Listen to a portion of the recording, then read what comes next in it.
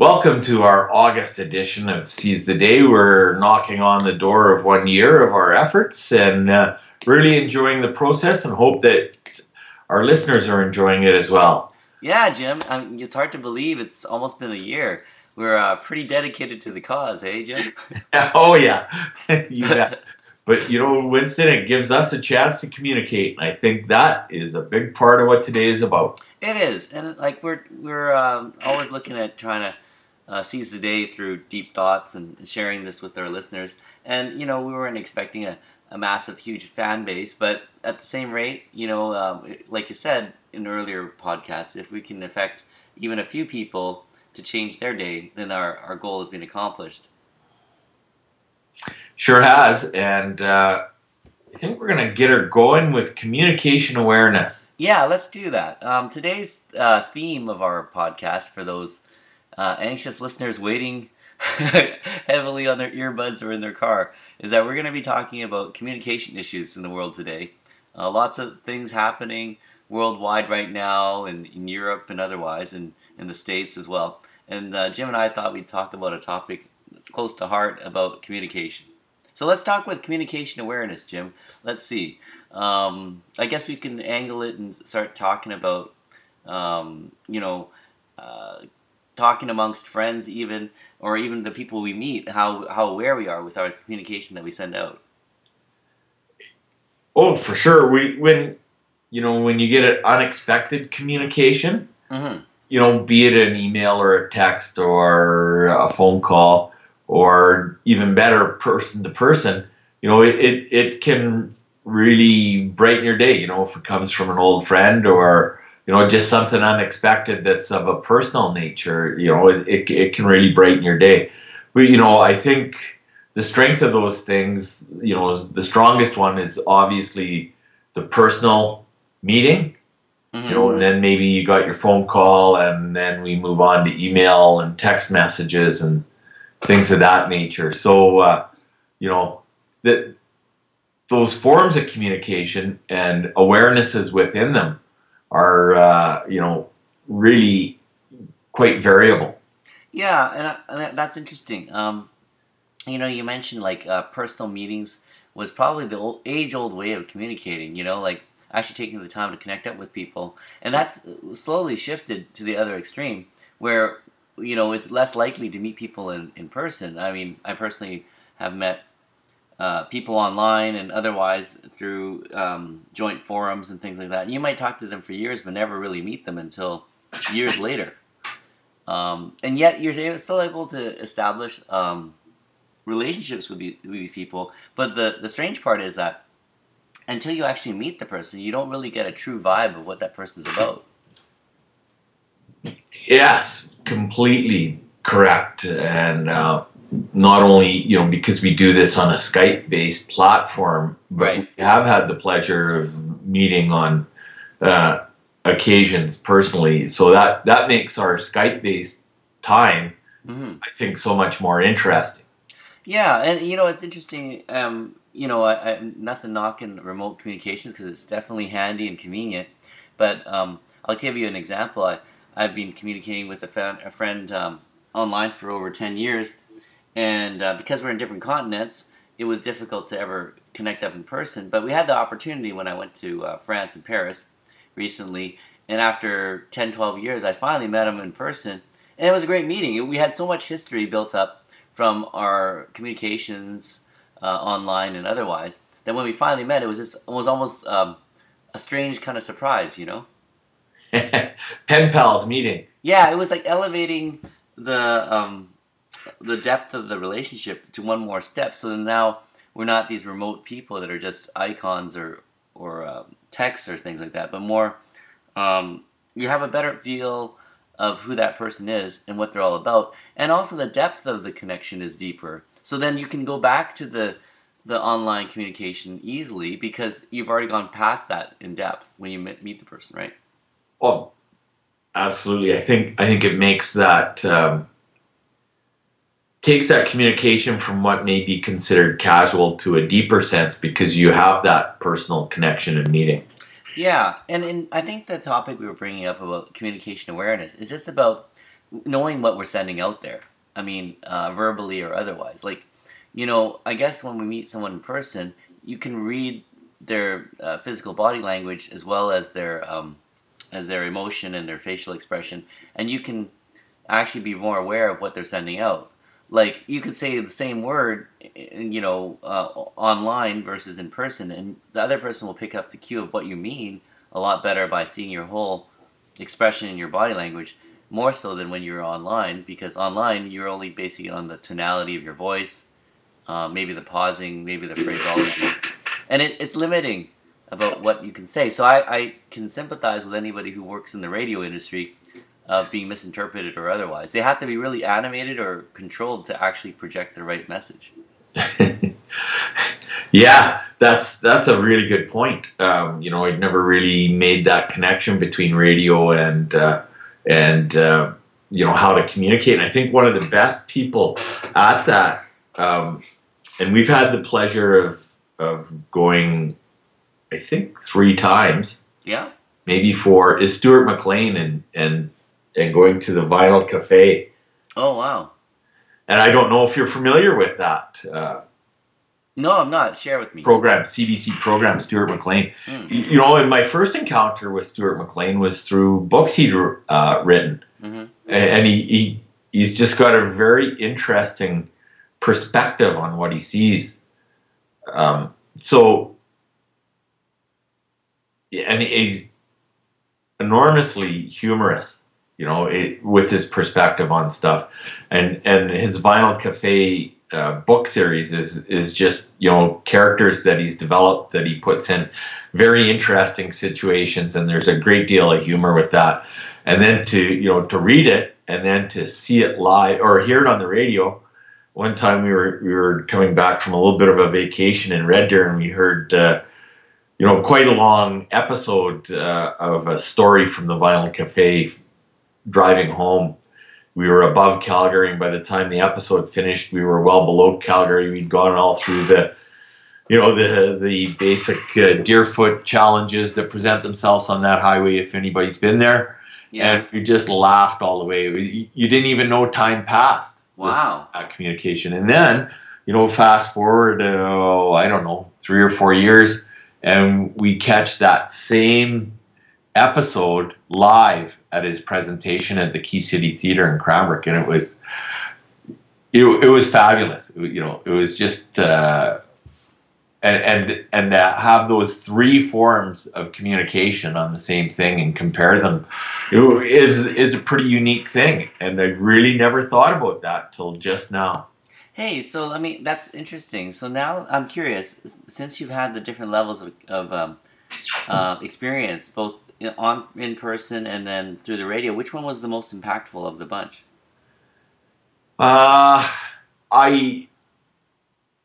Sometimes when it's a book, it can really impact you because you can go back and review it so easily, or share it or whatever. But honestly, live in person is pretty spectacular. It's hard to beat that. Yeah, I agree. I mean, that's part of the reason why we seek out experiences like concerts and stuff. It's one thing to listen to somebody's CD, but the experience of seeing the person perform, even with all the flaws that come with live performance, it just gives it more of a personal touch. Anybody who's listened to a CD and then not liked certain songs, but then seen it performed live and then grows an affinity for it, will probably understand this. Sometimes you need someone performing the song live in front of you before you actually appreciate it.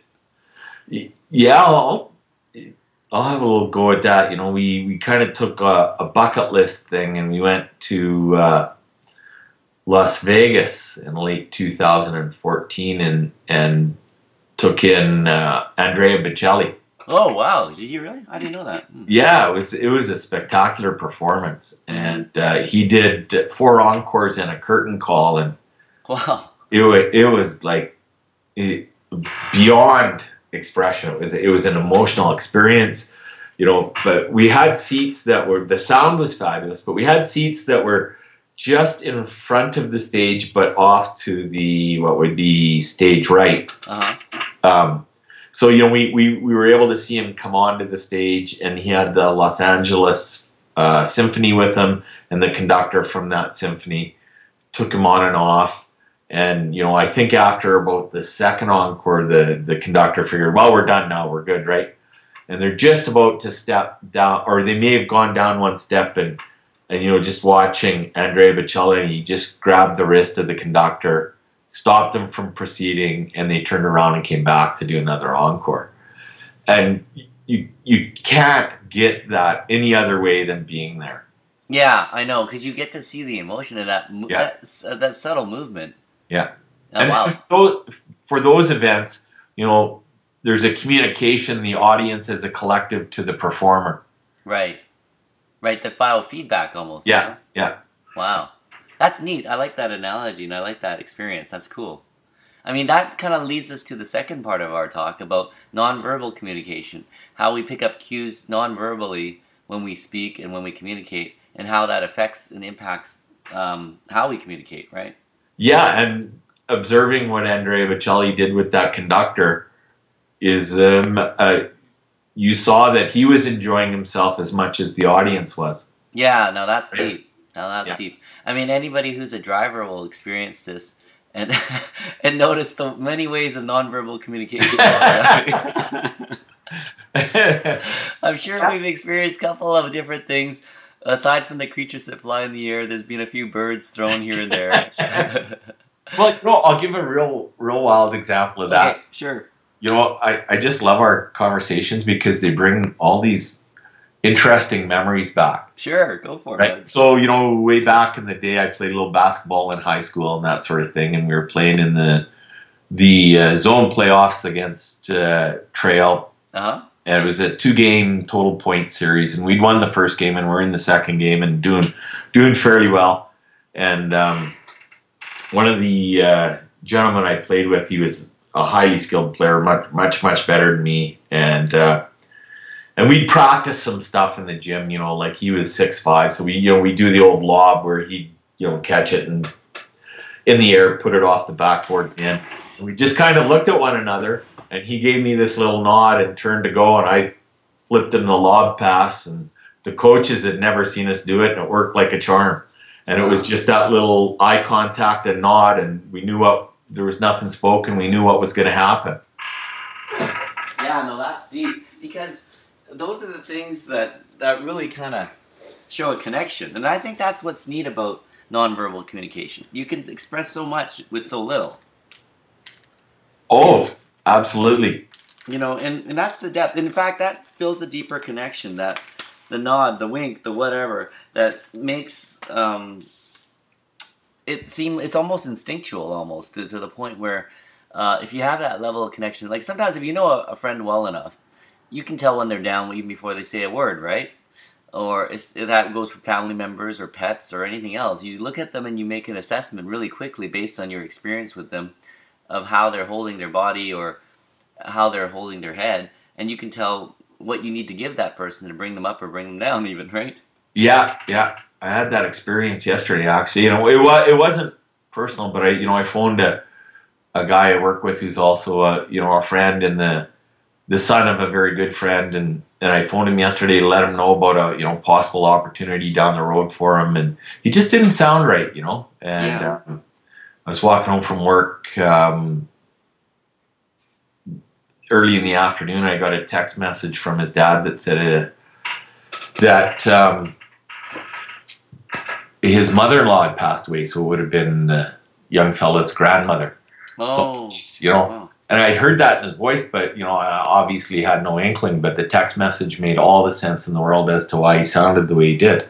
Yeah, those are the things that you pick up on, but you can't put your finger on right away, Yeah, exactly. It needs more information, right? Yeah. Whereas if you were in person, you'd pick up on that way quicker and simpler, and you might ask what's up, Yeah, oh yeah, you could tell right away, because based on history too, right? Whether or not a person's, behaving properly or normally.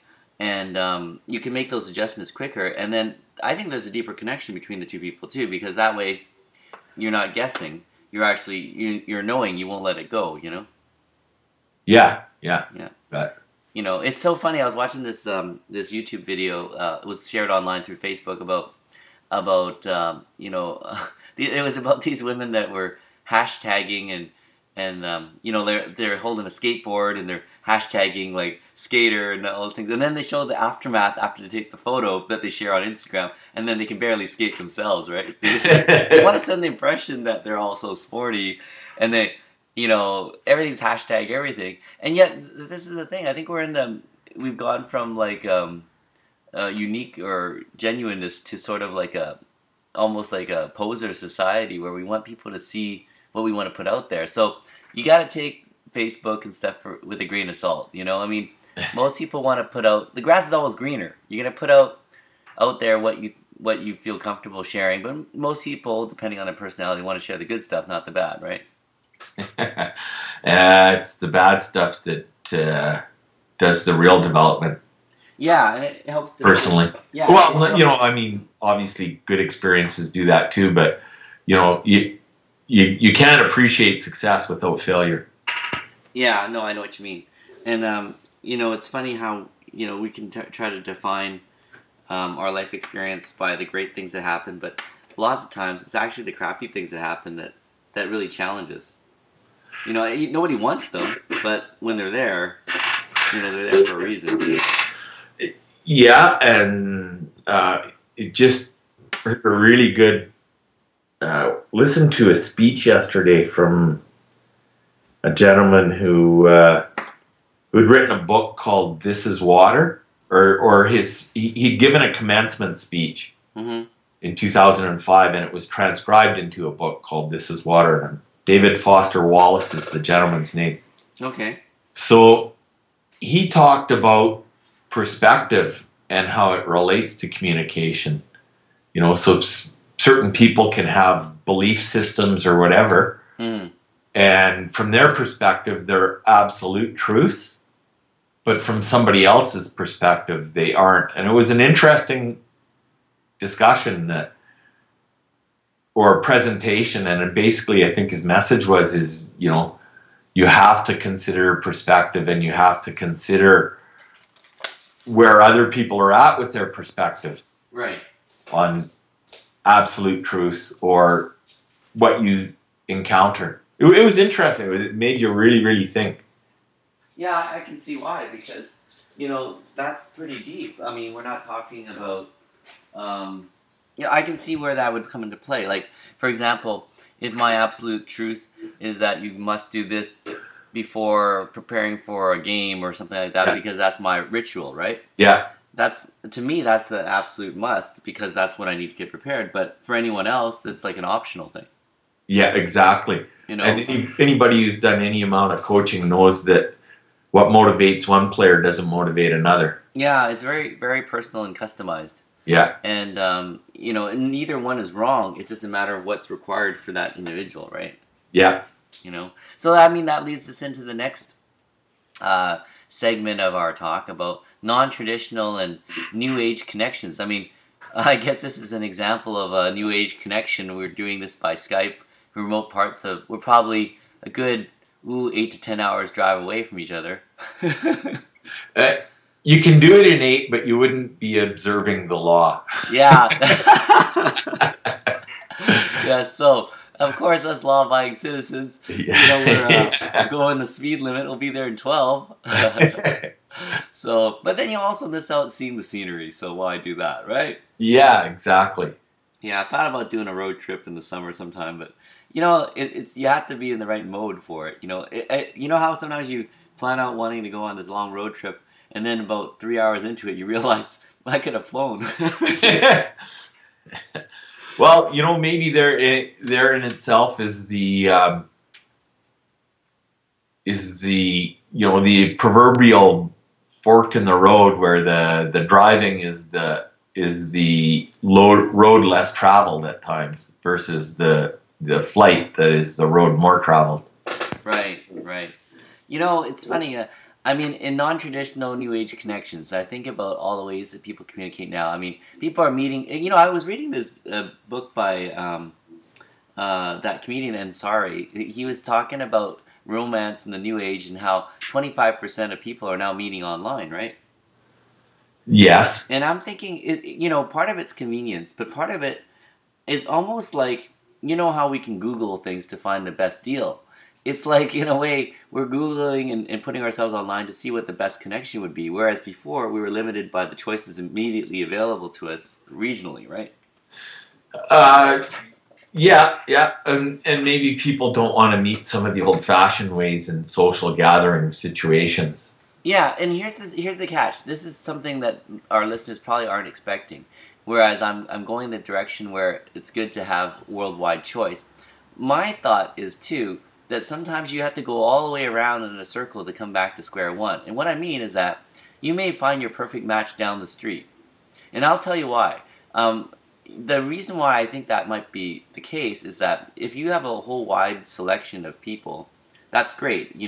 People from different cultural backgrounds, different location, geolocation, location, to consider. But here's the thing: when you make a choice to live in a particular neighborhood or area, that's not an invisible choice in a sense. I mean, somehow, some way, the people that surround you have made a similar choice based on the environment that they live in, and they like where they live, I suppose, right? So that already puts you in a separate category of which part of the world you're living in, what areas you're used to, your favorite neighborhood jaunts and stores and everything else, and then even the environment of what you appreciate, like whether it be mountains or water or a busy city.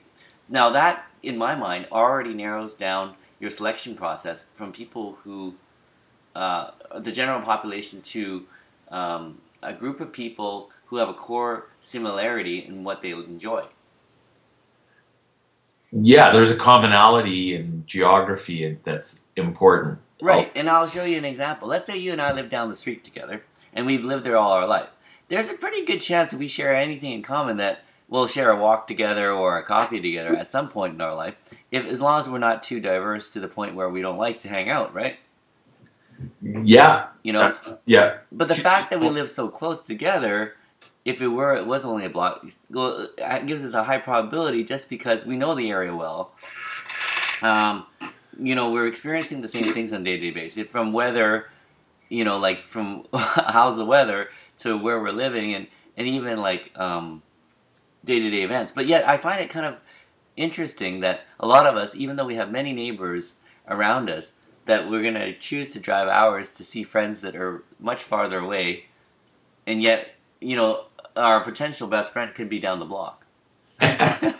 Yeah, and sometimes there's got to be a reason to encounter, or maybe it's not a reason. Maybe it's just fate that you do encounter one another. Mm-hmm. I'm on the cusp of my 40th high school. Well, this is 40 years since graduation of high school. Wow. So there's a reunion that we'll attend one evening with, and a lot of those people have chosen to be in different geographies than I'm still in the same community that I graduated from. I'm quite happy to be in that community. It's where I've always felt most comfortable in the world. Mm-hmm. That's a choice, right? Yeah. Their choice may be different. Maybe some of their choices because the local economy doesn't provide what they want to do, but obviously, if a lot of them are in Greater Vancouver, and they'll come back, and we'll have discussions, and it'll be great to see them. Yeah. But a lot of my very closer friends have, and those were close friends at one time, and that happens in periods of our life. We create friendships in different aspects of our life. Mm-hmm. I still have the ability to walk down the street and see people that I went to elementary school with, and share a chat and have a smile and all that stuff. Mm-hmm. I think maybe living away from there, that can't happen for them. Right. Yeah, it's interesting how that that sense of community connection is actually such a valuable thing. I mean, when I grew up, I lived fairly close to my elementary school, within 5 blocks, anyways. And my parents kind of stayed put where they were, and then I went to high school nearby. And so, what's nice about that, having that solid basis and foundation, is that you get a sense of community even if you don't love everyone around you, the fact is that that's where you live. And when we raised our daughter, that was one of the things we really wanted to do, to move it to a place and plant ourselves there, and not be one of the kids that have to be moved around from place to place, to have that stability, right? Yeah, and where does that relate to communication? Well, she communicates in the village she's in. And, if we look at other parts of the world, North America is extremely transient compared to other parts of the world, the European village or the Chinese village or the, Asian village or whatever, right? It's where there's so much more transience here, whereas, those relationships go back multi generations in those other villages, where we don't see that so much in North America. No, I agree. It's so that maybe impacts what is standard for communication here versus what would be standard for communication there. Right. Yeah. No, I agree. It's an interesting way of looking at the world in a way, right? I mean, the fact that if we choose to make a mark in our life and call what we call home, it really does set the path for everything we do in the rest of our lives too. I mean, for example, you choosing to stay in your original neighborhood has had probably significant benefits that you don't even see. There's a sense of well-being that comes from knowing that you get support from your community, right? Oh yeah, for sure. There's no doubt about it. Since I'm maybe 8 blocks from where I grew up, 8 or 10 blocks from where I grew up, so in my little part of the world, maybe I'm a little bit different neighborhood. But yeah, essentially, I go by the old place on my bike rides and all that sort of stuff. Yeah, weird, eh? That to have that. I mean, to have that core. I mean, you probably take it for granted after a while because it's just the way it is, right? But it is really nice to have that constancy. I think it's good for mental health too. I think we were talking earlier about all the crazy things that have happened in the world in the last month or two, with all the strange events around the world, and we were talking about how part of that's coming from mental health issues, right? And with that, not to get too political or anything, but when the society kind of ignores those people in the world that have those issues, that's when you see these cries for help. It comes out in different ways where, it comes out in violence or comes out in like terrorist attacks and things like that. But underneath it all, people want to be heard and they want to be appreciated. I think underneath all of that, the simplicity of it, if we were going to narrow it down, is that people that are doing these things for attention and to make a point are only doing so because they're not happy with the way things are going in their life. Yeah, and I think we take a couple steps back and look at the old village model. Maybe that person got more validation in their life because they were part of that neighborhood and the way communication occurred, as opposed to today, where it's so less personal and just walking down the street is a more impersonal act because people are looking at their text message or talking on their cell or whatever. Yeah, and that leads me to the idea that there's an age-old saying that you never want to fight with somebody who's got nothing to lose, right? Yeah. And that's what it comes down to. In order for someone to get so desperate to get to the point where they want to hurt other people, they obviously think that their current life isn't so good that they have to protect it.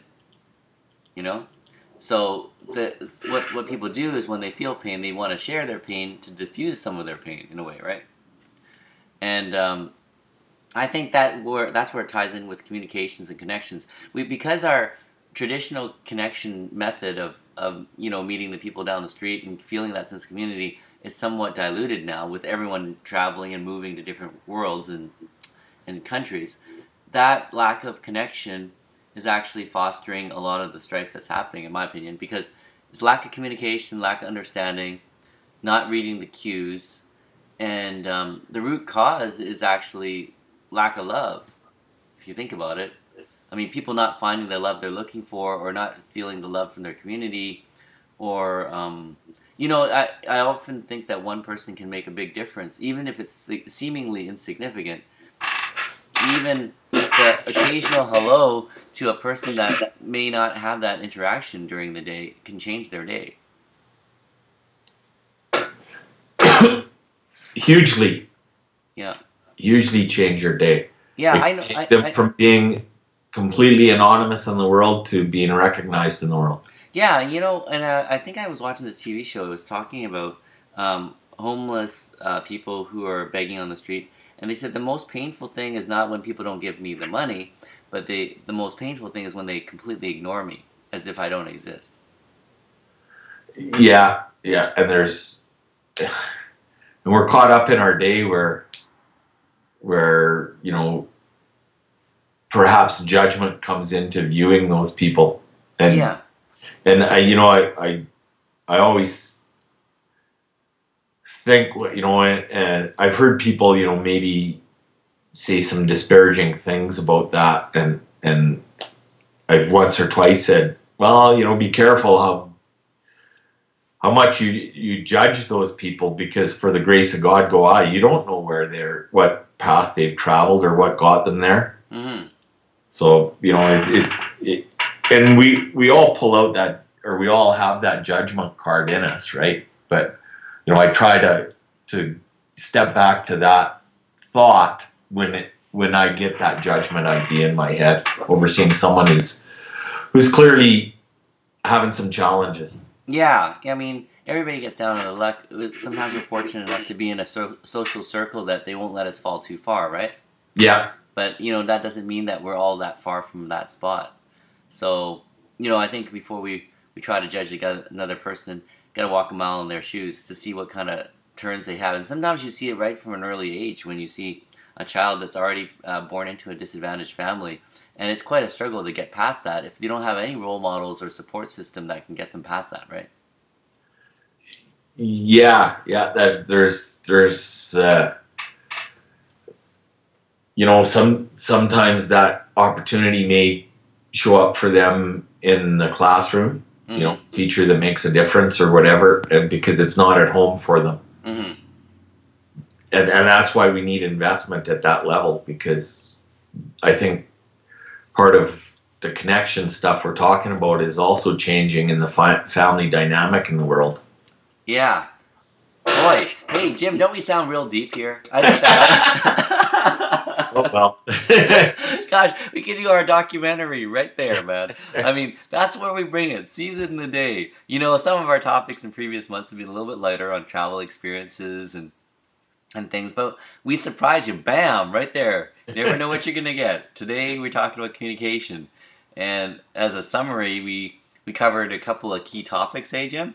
About nonverbal, traditional versus non-traditional communication. And I think the vote is, for me, maybe we're old school, but I think the vote for traditional connections combined with new age connections would be the best mix. Like, for example, if you have a deep connection with somebody that you met online, take the time to set up a meeting to really get to know if that person's who you'd really hang out with, right? I mean, it sounds trivial, but I mean, if you get the opportunity, make that time, because you don't want to live in a virtual relationship either, right? Very, very well said, Winston. And I'll just take it one step further. Sure. Don't be afraid to do any of the following. If you haven't communicated with somebody who's a friend from whatever part of your life in a while, mm-hmm. Just take this communication idea with you and phone them, text them, email them, or go visit them and just say, hey, how are you doing? Yeah. Trust me, it'll brighten their day, and they'll put a smile on their face. So that's a good thing. Yeah, and I think you're onto something there, Jim. We could start a movement where people, make it a goal every day to make another person in your life feel important. Yeah, and I'll take it from more the old friend perspective, but there's a Bob Seger lyric that goes, to see old friends is good for the soul. Yeah, I can believe that. I'm just thinking about some people that you connect with. We always think about some of these people during, like New Year's resolutions or birthdays or things like that. But there could be somebody right in your immediate neighborhood or in your immediate social circle that you haven't talked to for a while that could be desperately looking for that help. And you know what I've found? The people that you feel that are the most popular and the most connected, not always are. They might be the ones that are desperately looking for help because they're not the ones that obviously need that, Yeah, for sure. In fact, sometimes the people that are in a more desperate situation, they have more people flock to them because they're sending out the distress signal like, I need help. Whereas people that are quietly in the corner looking strong may be the one that need the most encouragement, Yeah, who can tell till we have that conversation? Exactly. So the grass is always greener, but I think today we've cracked open a new area of Seize the Day about communication. And it's been fabulous, Jim. What do you think? Stellar. Stellar. Yes, in our August 2016, on the brink of our 1 year celebration. Like you guys don't know what you have in store, but like for our 1 year celebration, we'll have to make it a good one next month. Oh, we'll put some deep thought to it, Winston. Deep thought. Break up the Chablis right there. But thank you for joining us for this August 2016 episode of Seize the Day with my good friend Jim, who brought with him not only friendship but deep, insightful thoughts for the day. I thank you for your contributions, Jim. And back at you, Winston. This is always a pleasure. Yeah, it definitely is, brother. And I'm glad that we're friends enough to bring this to the world. And whoever this may land to, I hope you seize the day as well. Vio con Dias. Au revoir, my friend. Yeah. Until next time, August 2016, Jim and Winston out. Right there. Take care, brother. You too.